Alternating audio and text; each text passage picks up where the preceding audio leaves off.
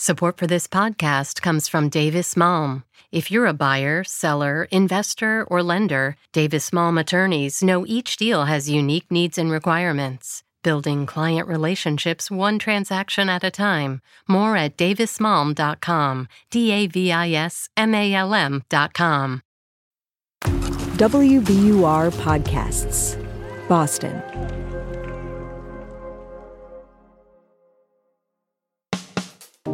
I'm Daryl C. Murphy, and you're listening to The Common. WBUR Education Reporting Fellow, Emily Piper-Vallillo. Welcome to The Common. Thanks for having me, Daryl. Yes. Thanks for being here. Your first time. Welcome. So, Emily, you've been covering Head Start, which is a federal program that offers early education and care programs for children under 5, as well as services for low-income families. And in particular, you've been covering how Head Start has been struggling to serve these kids who need it in Massachusetts, including here in Boston. So tell us, how big is the need for these services, and what's the problem right now? Yeah, so Head Start is a critical program for low-income kids in Massachusetts. In Massachusetts, Head Start serves roughly 11,000 children, and right now there are a lot of other kids who qualify for these services, but they're stuck on wait lists. In Boston alone, there's more than 400 kids waiting to enroll in a Head Start program. I actually talked to a mother of 2 who's in this situation. Her name is Erin Abreu, and she has a 3-year-old who is enrolled in a Head Start in East Boston. She enrolled her 3-year-old back in 2020, but her youngest daughter has been on the wait list for almost a year. Here's what she told me.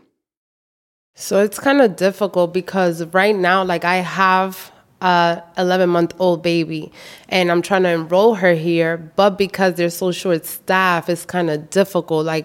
It affects my life kind of because I can't go to work. I have to stay at home with my baby. Yeah, that sounds like Head Start is addressing a huge need when, a parent needs them to be there in order for them to go to work. So tell me about this teacher shortage. Yeah, so as Erin mentioned, the Head Start centers in Massachusetts and nationwide are really struggling to hire enough teachers to fill their classrooms. And Head Start leaders say the problem is money.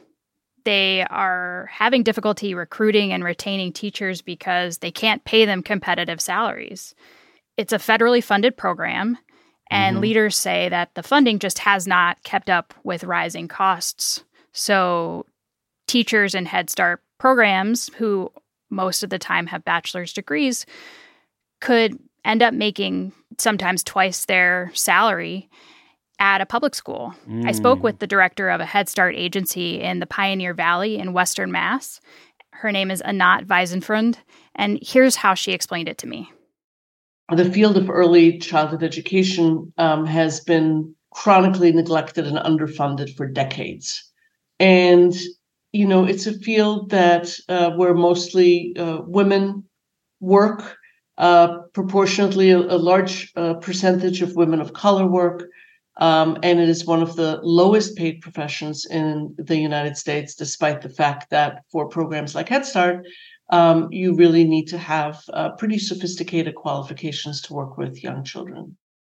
So centers really want to fill these slots with students, but they can't because they don't have enough teachers.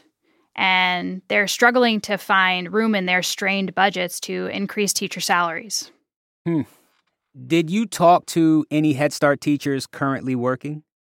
Yeah, I spoke to a Head Start teacher in New Bedford. Her name is Patricia Naidu. She is a single mom, and she's actually a former Head Start student herself. So she is really committed to working specifically in a Head Start classroom. But she also said that it was challenging to continue working on her salary. So this is what she told me. I still pretty much live paycheck to paycheck. So it's kind of like that struggle constantly of going, well, I do a good job. I work in a field that's important, but you don't always feel valued. And then you are also struggling to make those ends meet. And you're like, why am I kind of struggling? Right, right. Now, Emily, I wonder about the fact that because there's not enough teachers, these Head Start centers have to limit the number of spots they have available for children, as parents are looking for spots for their children. Because of these cutbacks, could these centers be at risk of either closing or losing funding or something along those lines? Yeah, that's a great question, Daryl. So Head Start programs receive their funding based on the number of students they say they serve on paper. So if a program is supposed to serve 300 students, this is their funded enrollment. So programs need to be at 97% of their funded enrollment, or as you said, they might be at risk of losing federal money. And I've heard from agency directors who've said their agency was at risk of losing millions of dollars because they were under-enrolled. But the only reason they're under-enrolled is because they can't staff their classrooms.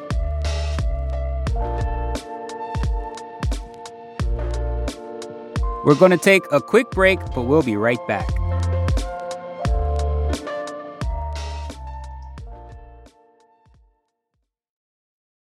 The world's clean energy future relies on ancient elements still in the ground. Without mining, there will not be a clean energy transition. But pulling them out of the ground comes at an environmental and human cost. Mining is intrusive, but the results are the building blocks for products that we use every single day. I'm Meghna Chakrabarty. Join me on Point for Elements of Energy, Mining for a Green Future. 5 special episodes. Listen and follow On Point wherever you get your podcasts.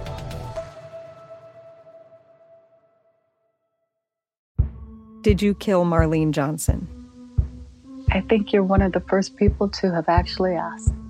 From WBUR and ZSP Media, this is Beyond All Repair, a new podcast about an unsolved murder that will leave you questioning everything. Somebody should be in jail for murdering my sister. A woman who's never been believed. As long as they think I have done this, then they're not looking for who actually did this. And that's what makes it a cold case. No, it's a botched case. And a search for the truth, once and for all. Wow, it just gets more interesting. Beyond All Repair. Listen and follow wherever you get your podcasts. Be careful.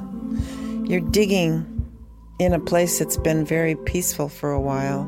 Do it anyway. Dig.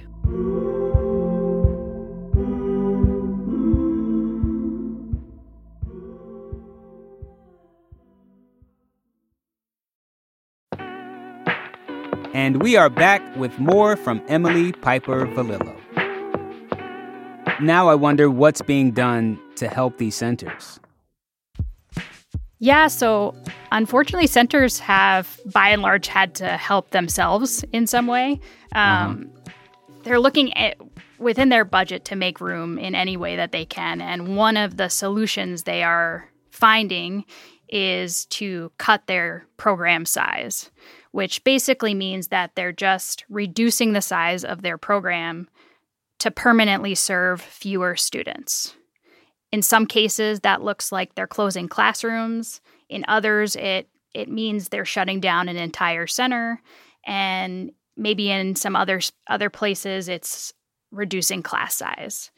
I want to just be clear that no kid who's currently enrolled in a Head Start program is being kicked out of that program. In most cases, the classrooms or centers that are being closed are places where they were already empty due to teacher shortages. What's changing now, though, is just that these programs are applying to the federal Office of Head Start to officially reduce their enrollment so they can serve fewer kids. So if their application is improved, that means they're going to be able to serve fewer kids but retain the same amount of money.